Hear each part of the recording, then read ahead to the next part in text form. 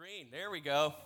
This is what happened when Tom Brady's off and you put whoever is the backup to him. He's really unsure what's happening.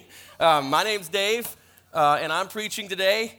And sometimes, you would think I've done this several times in my life. But still, I'm sitting there and my heart is like beating, and I feel like that's probably what the backup feels like to Tom Brady. Like, who knows who that guy is? Who cares? Tom Brady comes in and does what Derek does, just throw touchdowns because he's so good at what he does. But I promise that just like whoever backs up Tom Brady, I'll try my best. And usually the backup gets rooted for. You're like, this guy can't do that bad, all kidding aside, I am a pastor here, believe that or not. I'm the associate pastor. Derek's off today, and he's been talking the last few weeks. We're getting ready to jump back into the book of Acts. We were in the book of Acts series way back in early 2020 before we got forced online because of the pandemic, and things just went weirdo on us for everybody. It's been like that for a long time. But I'm excited to talk about what's in Acts 13. We're going to be in the first just 12 verses. During the first series, or the beginning of Acts, they made it through 12 chapters. And if you're unfamiliar with Scripture, I got a lot to say today. That's why I'm speeding through this. I'm excited. But the first 12 chapters of Acts is the story, but also a historical account of the people that lived and what they did after Jesus dies and goes to heaven. From the cross, he resurrects, and he goes and he says, hey, go into the world and tell everybody about me. And so the first 12 chapters, you hear the historical account of these people. And the reason I'm saying historical is if you look at extra-biblical historical books, these people are mentioned. Paul, Peter, some of the people we're going to read today. There's an account written about them. If you look at this historical book written by a guy named Josephus, he references these people. These people they lived and walked on the earth. So they're not just Bible stories, they're actual people. And Josephus has a cool name, so if you want to look him up, there's not too many Josephuses now in the world. But anyway, so 12 chapters, Jesus goes, he says, go tell everybody about me. The disciples who were following him end up in this upper room. They have this crazy experience where they see these tongues of fire, the Holy Spirit, they get filled. Peter goes out, he just starts preaching, and 5,000 plus people get saved right out the gate. The Jews in that area, so they're still in Jerusalem and Judea, they're still persecuting this new church, this what they called the followers of the way. That's what they were first called before they were called Christians, which just means little Christ. So they were known as the followers of the way, and the Romans now, they're ramping up their persecution, but the church is growing, and a bunch of little house churches are being planted, and everybody's making their plans. And so we get to chapter 13, and this is where you see the very first missionary journeys outside of Jerusalem and Judea. This is like the beginning of it. We'll get to it. But I want to tell you a little story. I know there's a lot going on in the world, and we'll discuss that too, but I also want to tell you about a surf story. This is Ocean City Church. We have lots of surfers here. I'm barely a surfer, but I have surfed. I didn't grow up here. Actually, I grew up in Minnesota. There's no beach there. You can't buy oceanfront property in Minnesota. There's a lot of lakes there, but no waves. I moved here when I was 14. Fast forward, I meet my true love of my life. At 15, we get married. We have all these babies. No, that's right. My bad. We didn't get married at 15. I mean, I probably would have tried if she would let me, but she said she's a normal human and you don't do that. 20, how old were we? 20-something, early, very young when we got married. It's been 20 years. We have all these babies, and these little babies turn into little surf people. We have 4. Asher's a surfer, Kaylee's a surfer, my son Kennedy's surfed for a good while. So I spent a lot of time in the ocean with them. My youngest baby, she surfed a little bit, but she didn't really like the dude stuff. She turned into more of a dancer, so she's like a dude dancer. I mean, if you live in Jacksonville Beach, you're a dude. So I surfed, all right? I had a board, and I wore the baggies, and I was in the water with them. It was fun. Some of my best memories was watching them surf when they were little. But I mean, I surfed waves here, we get waves, it's cool or whatever. But let me tell you something. There is a big difference between waves in the Atlantic Ocean and waves in the Pacific Ocean. And some of my buddies started taking these trips to Costa Rica, and they would invite me, and finally I decided I would go, right? And so we're going to Costa Rica. My buddy Ben and some of my other guys, they've already done this several times. They bring me. Now, let me tell you what a dummy I am. I went to Aqua East and bought a $100 surfboard that I had never paddled on, and I brought it to Costa Rica, and that's what I was going to surf the waves with. I had sweet baggies, too. I bought this cool rash guard. I was going to look very cool and fit in this thing as I'm walking around the beach. So they take me to this place called Hermosa, a very famous surfing break in Hermosa, and it's beautiful. The first time you see it, it just looks like the magazine's like, it's a kamikaze wave. Huge waves, barrels, it's so crazy. The beach is black sand, and it was intimidating, I'm not going to lie. We get there, and those guys have done this, and they just start going out. And the crazy thing about it is it breaks like right there to the desk. You think you can just... This is easy. I'm just going to go like this a few times, and then I'm going to be standing in the waves like, woo, you know. And, dude, I was completely wrong.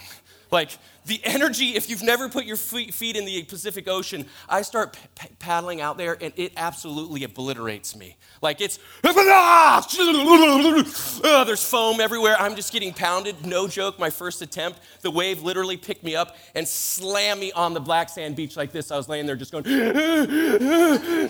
I'm 33 years old, you know, like firemen, like, you know, you think you can just we're not intimidated by anything. It was terrifying. But I get back up and I'm like, I took the rash guard off, like, this thing's keeping me from breathing, I gotta take it off. And I see everybody else out there and I'm like, I have got to get out there, you know? So I go again and I'm just like, yeah! Still hammer.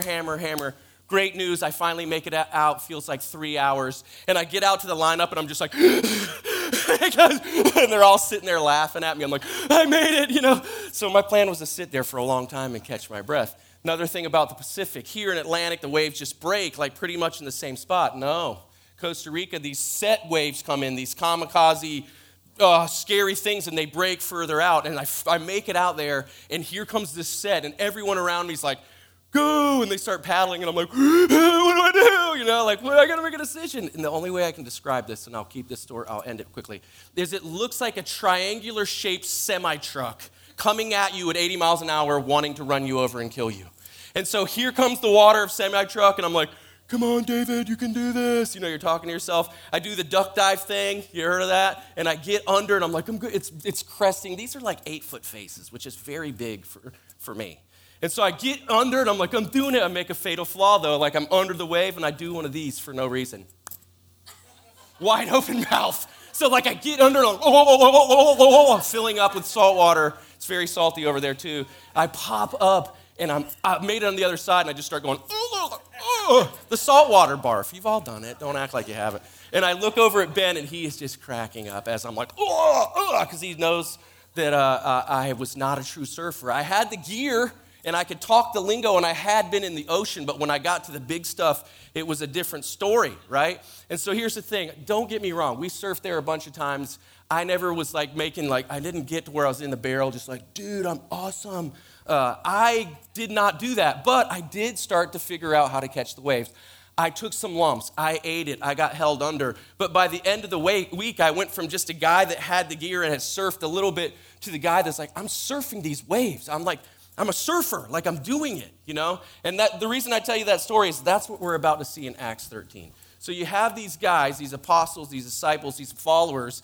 They're in Jerusalem. They're in Judea. They're comfortable. This is their beach. Right? Yeah, it's tough. They're taking little lumps here or there, but this is their spot. They're comfortable with it, but now they're getting ready to venture. Jesus said, go tell the whole world about me. They're getting ready to leave their beach that they know and go into a much bigger beach, and it's much different than what they've experienced. So if you've got your Bible, and if not, you can just read it on the screen. We put it on there for you. You're a very friendly church. Acts chapter 13. Let's jump into the story. So verse 1. Now in the church at Antioch, there were prophets and teachers. Barnabas, Simon called Niger, Lucius of Cyrene, Manahain, don't think that's how you pronounce it, we'll call him Manny, who was brought up under Herod the Tetrarch, and Saul. While they were worshiping the Lord and fasting, the Holy Spirit said, set apart for me Barnabas and Saul for the work for which I've called them. So after they had fasted and prayed, they placed their hands on them and sent them off. Verse 4. The two of them, sent by their way by the Holy Spirit, went down to Cilicia and sailed from there to Cyprus. When they arrived at Salami, it looks like salami to me. I don't know how you pronounce that. They proclaimed the word of God in the Jewish synagogues. Very important. John was with them as their helper. You'll hear about him in a minute. Verse 6, they traveled through the whole island until they came to Paphos. Paphos. All right, so let's set the stage here. Let's take a look at who these people are. This is where it gets pretty cool. These are some interesting characters. So we have Barnabas. He's from Cyprus. So they're getting ready. They're making their plans. All these guys are like, we're commissioning, we're praying, we're going to send out missionaries. This is the first time we're venturing away. And guess where they want to go? To Barnabas' hometown. This guy Barnabas, his name means son of encouragement. What a great name. Awesome name to have. Son of encouragement. He's from Cyprus. And so he's actively involved in getting this missionary journey with these guys to go to his hometown, his people, his friends, his family, the place that he grew up. He's helping make this happen. He's directly responsible for this message of Jesus going to Cyprus. You got this guy, Lucius. He came from Cyrene in North Africa. Simon, who was also called Niger, so Simon was his given name. He was a Jew, but he also had another name, Niger, which is African descent. So if in this time in history, a lot of people kind of had two names. And the reason was that you'd have a name of your origin, your birth, where you were from, and then you'd have a given name that you used in your vocation or your travels. It was how you made your money. So you were kind of known with more than one set of lenses by your name. And so Simon was a Roman name, so more than likely this guy Simon was a part in Roman circles. He was, that's how he made his money. At some point he knew these people, right? Or he was involved in that kind of thing. Manny, whatever, he was raised up under Herod. So this is our cast of characters. We got all these people from different places. Manny was under Herod. Herod was a puppet Jewish leader put in by the Romans in Jerusalem, right? And so he has a lot of political clout. He's probably I picture him as like a lobbyist, probably. Like he's under Herod, but he knows the game. He grew up in this game. He's a part of the world and everything that's happening there. And then you have Saul. Saul's very famous. Everybody knows Saul, right? He's the guy that rode the donkey, and then he hated Christians, and he falls off the thing when he sees the light, and his name gets changed to Paul. And this is the very first time in Scripture you see his name go from Saul to Paul. We'll read that here in a second. So and then you got this guy, John Mark. Anybody ever heard of John Mark? So John is actually with Barnabas and Paul as they go on the journey. He's their helper. This guy, John Mark, is cool. If you look in Acts 12:12, you see, this is where we find him. It says, when they had dawned on him, they went to the house of Mary, the mother of John, also called Mark, where many people had gathered and were praying. So John Mark's mom, Mary, which apparently was a very popular name in Palestine in that era, that time of history, his mom pretty much was one of the first house churches. If you keep reading, this is where Peter comes and bangs on the door. She opens up. He starts telling them about all these people that got saved when he preached. So John Mark was probably more than likely a pretty young guy, and he grew up in church, the first churches. Like he was part of this whole thing. Like this is his upbringing. So like look at this group of people we have. And so here's the thing. Paul was from Tarsus, which was it was a river. It's about 12 miles that flowed into the Mediterranean Sea.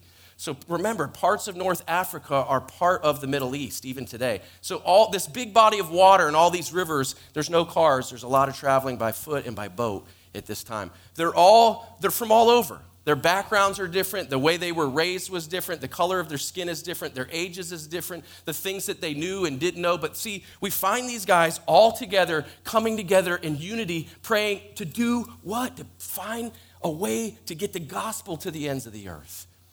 And when I'm reading this thing, I'm thinking about this is a perfect representation of what we're supposed to be.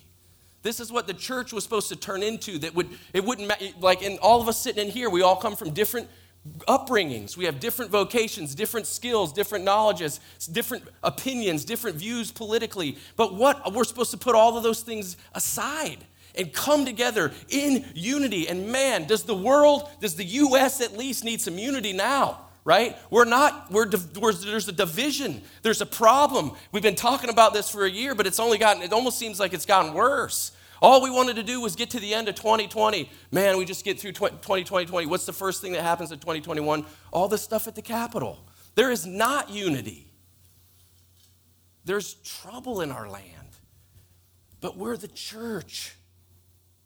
We're the church. We're supposed to not just be citizens of the United States. We're supposed to be citizens in heaven. We're supposed to come together in unity. To do what? To get the gospel message of Jesus to all the people around us, including the whole world. Those are pretty words, Dave. Everybody likes talking about that stuff. But here's the thing. Where did these guys go? The first place they got commissioned to go was Cyprus.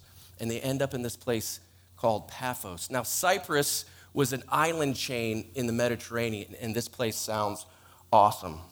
super duper awesome. They start in Antioch, which is in Turkey, third largest city in the Roman Empire at the time. They sail from Cilicia to Cyprus to these islands. And where they end up is in Paphos. Now, Paphos was the capital of this super cool island chain in Cyprus. And this place was infamous, man. It was known for its worship of the goddess of love, Venus. And they did some weirdo stuff that I don't want to talk about up here. Very strange sexual stuff that's too weird to even consider talking about anywhere. But this is where they went, right? So they end up in this thing, and this is what it said about Cyprus. Let me tell you about this. This is Barnabas' hometown.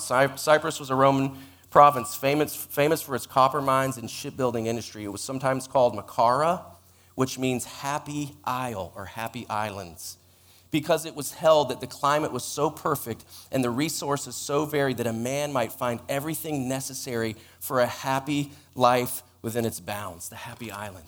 It made me immediately think of Jacksonville Beach. Do you realize Jacksonville is plopped right in the middle? So from Mayport to St. Augustine, this is one gigantic island. Way back in the day, it was known as Pablo Island. I don't know when back in the day was. I read it in Void. Void knows everything. They told us. But this made me... People love the beach. It's the fun in the sun. We got like the things on our porch. It's like everything's better at the beach. We love being here. Like we're so happy. We ride bikes everywhere. Some people have golf. We love it. It's great. It's the happy island. That sounds like a bunch of baloney right now, doesn't it? I could spin it any kind of way I want. Things are not happy. Mike alluded to it at the beginning of the service. No matter where you live, things are not good. Things are not easy.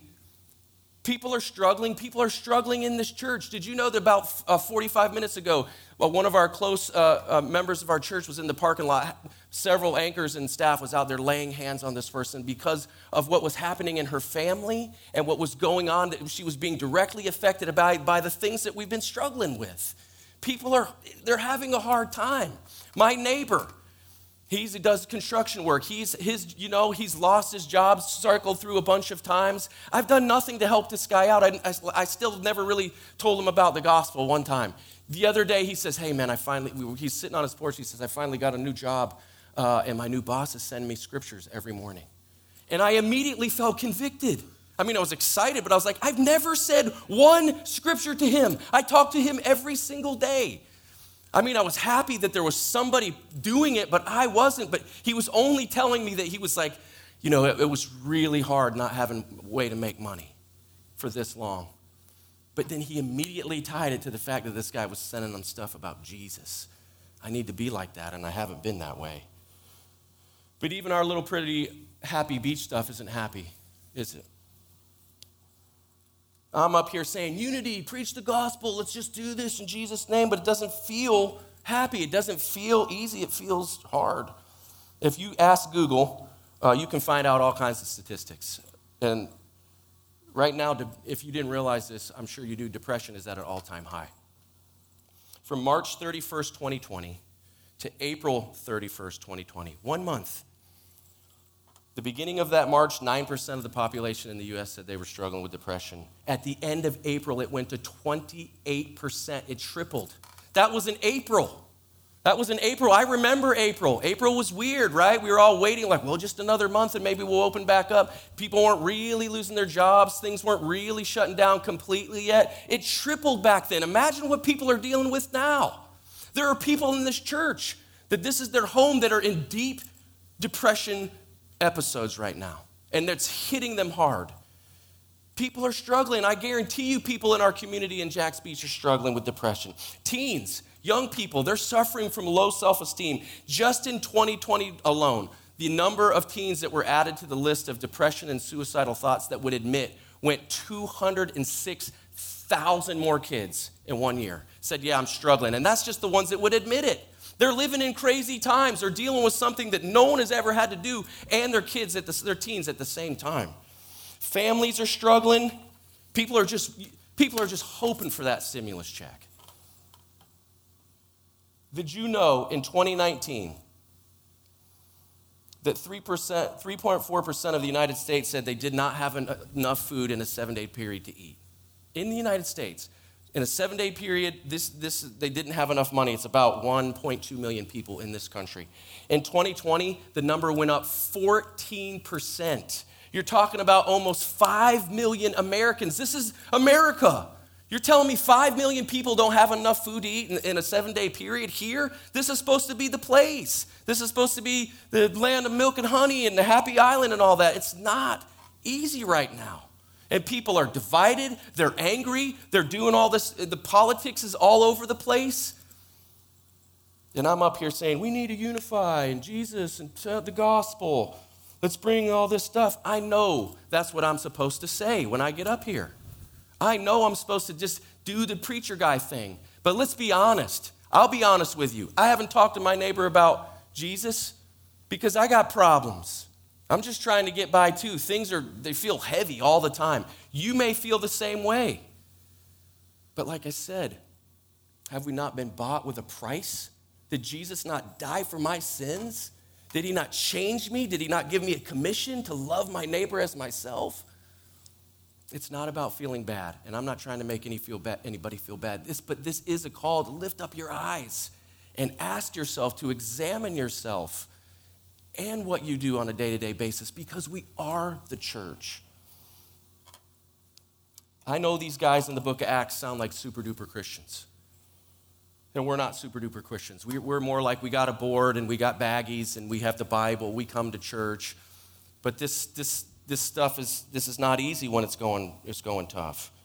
So what are we supposed to do? So if you're out there and you're asking me, what am I supposed to do? I don't know what you're supposed to do, to be honest with you.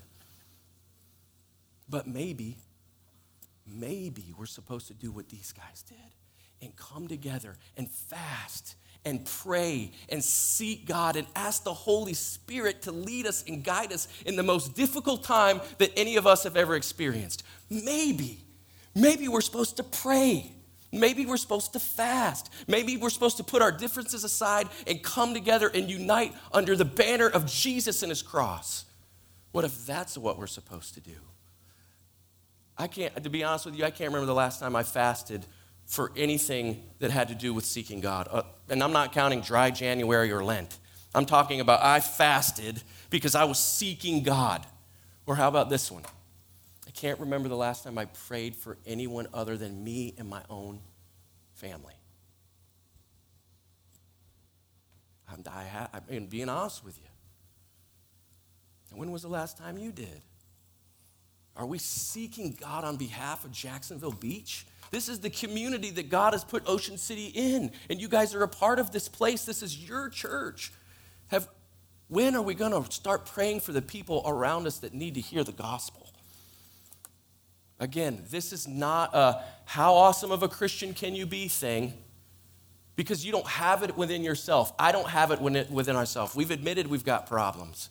It's more about lifting up your eyes and realizing, as Gerald says all the time, that you've gone from death to life. All right, let's look at some of these characters real quick. They weren't perfect human super Christians walking on water like we think they were. You have Paul, who was Saul, who was actively crushing and killing Christians. He was trying to destroy all things Christian, right? He has his little death to life experience on the donkey. Did you know that theologians believe he didn't do any preaching or teaching for almost 12 years? He was out of the game. He didn't just have this Jesus experience and be like, now I am awesome and I will tell everyone and get saved. No, 12 years they believe he didn't do anything. And for 2 of those years, the church, Peter and the apostles, wouldn't approve him to go anywhere or preach. They're like, no way, we can't trust this guy. He murdered a whole bunch of us. 12 years, he was imperfect. Did you know that if you really get into a deep study and commentary on this, they think Paul was very sick during this whole first journey. They think he either had yellow fever or typhoid. Splitting headache, just in terrible condition to be sailing from Antioch to Cyprus, the happy island. He had issues, man. He had a sickness, but he didn't let that stop him from doing what God called him to do. You got this John Mark character. Remember, his mom started the first house church. If you keep reading the story, he ends up deserting. He gives up. After they go to Paphos, he leaves.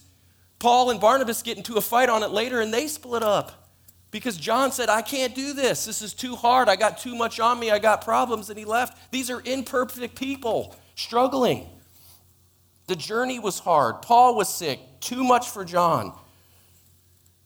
Like these are real people just trying to get the message of the cross out. And then you got this guy, Simon. Let's look at Simon. This is amazing. Now, this is conjecture. There's incomplete information with this. But if you do look at what theologians and scholars have done, they believe this guy, Simon, was the same Simon that helped carry the cross out Mount Calvary. Well, let's go back real quick, recap. In Mark chapter 15, Jesus has been beaten so bad, beaten to the point where they're making him carry his own cross up a hill and he keeps falling down. And so Scripture says there was a man named Simon that was coming through. Had nothing to do with the politics. This is a political coup happening.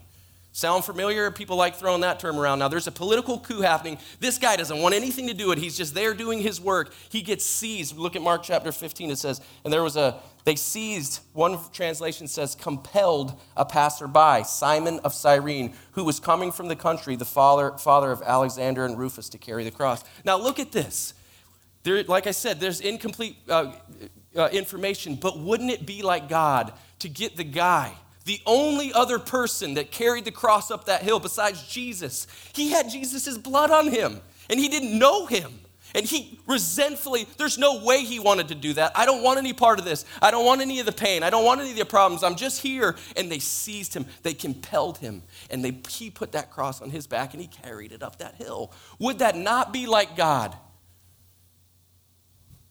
To put someone like Cyrene in this position, to be directly responsible for this story of the cross going to the whole world. The first journey, this guy Simon of Cyrene. These were imperfect people. He wasn't interested in this stuff. He was just he was just trying to get by. He didn't want the weight of the world on him. And here's the thing. We have got to stop examining our spiritual level of awesomeness. These guys weren't awesome. They were people with problems. We got to stop letting that be something that holds us back from carrying our cross to our community. It's not about your perceived level of growth or spirituality. It's about the fact that you've been changed by Jesus, that you've had an encounter with the cross like Simon did. And when you got close to it, the Holy Spirit compelled you. He seized you. He took a hold of your heart, and he changed you.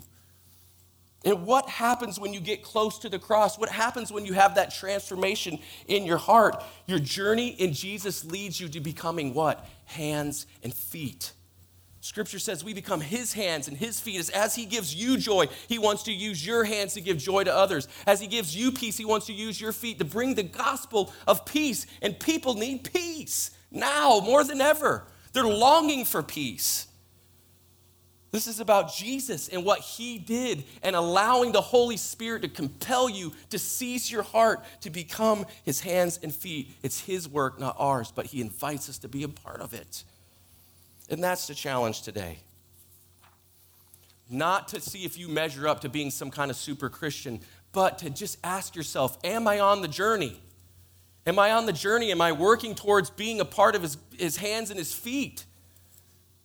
I'm examining myself. I need to tell Rocky, my neighbor, about Jesus. I'm the hands and feet of God. Even though I'm struggling with my own things, I got to do it. I got to tell him. And here's the thing. This is a great place to start. It's January. Everybody's doing New Year's resolutions. If you haven't been very involved here, get involved. OCC is a great place to start. Get involved. Become an anchor. Get involved with city groups if you haven't been. Make it a priority. Come help on Wednesday nights once you become an anchor with the youth. Get involved with Carver Mission House. We do our global mission partners on the wall. Get involved. Get on the journey. Get your hands and your feet dirty. You're compelled. You're changed by the gospel. Do these things. They're good. You should do them. Get involved deeper. We're going to start Bible studies soon. Oasis and Tribe Bible studies. Sign up. Let's search the scriptures together. And above all else, if you don't hear anything else I've said today, remember two things. It's the cross and Jesus alone that saves us. And number two, let's let forgiveness and encouragement be our banner. Let's put our differences aside. Let's unite in Jesus' name and let forgiveness and encouragement be the banner and the way that we function. to let forgiveness lead our interactions with others and interact first with encouragement. Man, what would they say about Jesus and his cross if this is the way we behaved? We can't have unity without forgiveness, and we can't have unity if we don't encourage one another in the faith and life. Let's come together. Let's pray. Let's seek him, and let's love one another through faith and encouragement. Now, I'm making a big turn here. I said all that stuff, but this part is also very important. We've got to read the rest of the scripture. I can't just yell at you all the time. I got to finish the verses. Now, look, if you go back to 6, this is the part this part I felt like God was speaking to me about what we might see in 2021. Now, you contemplate it yourself. Verse 6, they traveled through the whole island until they came to Paphos. They met a Jewish sorcerer and false prophet named Bar-Jesus. Funny name, Bar-Jesus. That could get confusing. Which Jesus are we talking about? The bar one or the other guy? Who was the attendant of the proconsul, that means governor, Sergius Paulus. I can't read that unless it's like Sergius, like Roman, I just picture like flowing, hello, this is Governor Sergius Paulus, you know? And so this governor guy, he has a wizard named Bar-Jesus. The governor, an intelligent man, sent for Barnabas and Saul because he wanted to hear the word of God. But Elmas, again, they have a gazillion names, the wizard, for which his name means, opposed them and tried to turn the proconsul from the faith. When I think of the wizard, I cannot picture anybody other than Dumbledore or whatever his name is from Harry Potter. Like, I just picture like that guy, and he's just like, I'm a wizard. I don't know what wizards do. I've never watched Harry Potter, but this is how I picture it, like Sergius Paulus, and then he's got like a wizard, Dumbledink, or whatever his name is, as like his little, and so these are very superstitious times. Even though this guy was very intelligent, he had like wizards and spell guys that he hung out with and would get advice from. So anyway, picture those people in your mind. So the Dumbledore decides to try to stop Sergius Paulus from hearing the gospel. And then Saul, who was called Paul, filled with the Holy Spirit, looked straight at him and said, "You are a child of the devil and an enemy of everything that is right. You are full of all kinds of deceit and trickery. You will never stop perverting the ways of the Lord. Now the hand of the Lord is against you. You are going blind for a time, not even able to see the light of the sun." I don't recommend you pray that against anyone. Immediately, this is crazy, immediately mist and darkness came over him, and he groped about, seeking someone to lead by the hand. When the governor saw what happened, he believed, for he was amazed at the teaching of the Lord. This is what I felt like God was putting upon me, guys. I think the line between those that are spiritual and not spiritual, those that are just kind of 1 foot in, 1 foot out, is about to change this year. I think you're going to see two types of people start to emerge. You're going to see people like the governor that are actively seeking Jesus. They are like, tell me, I want the gospel. Hey, if you run into anybody like them, bring them to church. Tell them the gospel. Tell them about the cross. I think people have been struggling long enough. They want to hear truth. They want to hear peace. Their truth quest is starting now, and it's going to be stronger than it has ever been. And secondly, I think we're going to see people that actively oppose the gospel harder than it's ever been done. I think we're going to encounter people that are extreme on both ends, those seeking and those opposed. But here's the thing. Here's the part that really got me. The wizard, of course, he opposed, but this is what I think we're going to see. But look what happened to this guy. Right? It says he was blinded and he started to seek someone to lead him by the hand. When things go dark, no matter how unopposed a person has been to the gospel message, and we all know them, the darkness will eventually turn to blindness. If we stay in the darkness, if these people that we encounter, including us, we all feel this darkness, if you stay in the darkness long enough, it eventually turns to blindness. And when you're blind long enough, you will reach out for help. Come on now. There are going to be people that have been adamantly against Jesus and his message, and they've been in the darkness so long, it's going to eventually turn so dark that it's blind. And is it possible that even they will start to reach out for help and seek truth? Let's be there. When they start to reach out their hands, let's not turn away from them, but let's bring them, let's grab them by the hands, let's tell them the truth of Jesus. Is it possible that this could happen? I don't know, but I have a sense, and you work it out in your own time, in your own prayers. But I think this is the way it's going. Things have been tough, And more people are after peace and hope and are longing for this truth, especially at the beaches, especially in Jacksonville in the USA, more now than ever. And as I'm coming to an end here, as the band comes, I want to say this last few things here. What if we became sons and daughters of encouragement at this time, you know? What if we were Barnabases? What if the people that we interact with, even if I don't have all the right words to say, I don't have the Bible memorized, I don't know the truth, I can still encourage someone to go to him. I say, let's bring the good news to this Pablo Island, to our happy island. Let's get people here. Let's let the gospel shine bright in our lives, even when it feels really hard. But here's the biggest part. What if we just become Simons? Just Simons, like, all I can do is carry a cross. I didn't ask for this. My life is still hard, but the Holy Spirit has changed me. And what I'm going to do is just carry that cross daily to the best of my ability to bring it up that hill so that people, when they look up at that hill, they see Jesus and only Jesus. And why is this a matter? Because Jesus is the King, and he deserves to be praised and worshiped, and his message needs to go to our community. Let's bring it to them. Let's pray. Father God, we worship you and we honor you, God. You are the King and you are the Lord. And Father, I just pray that your name would be lifted up in these next few minutes, God. I pray that you stir our hearts, that you stir the hearts of Ocean City Church, that you stir the hearts of the churches in Jacksonville, that you stir the hearts of the people in the churches in the United States to seek you like never before, to pray to you like never before, and come together in unity, Father, like never before, God. May your name be lifted up, and may many come to the gospel and find their place in your kingdom. In Jesus' name.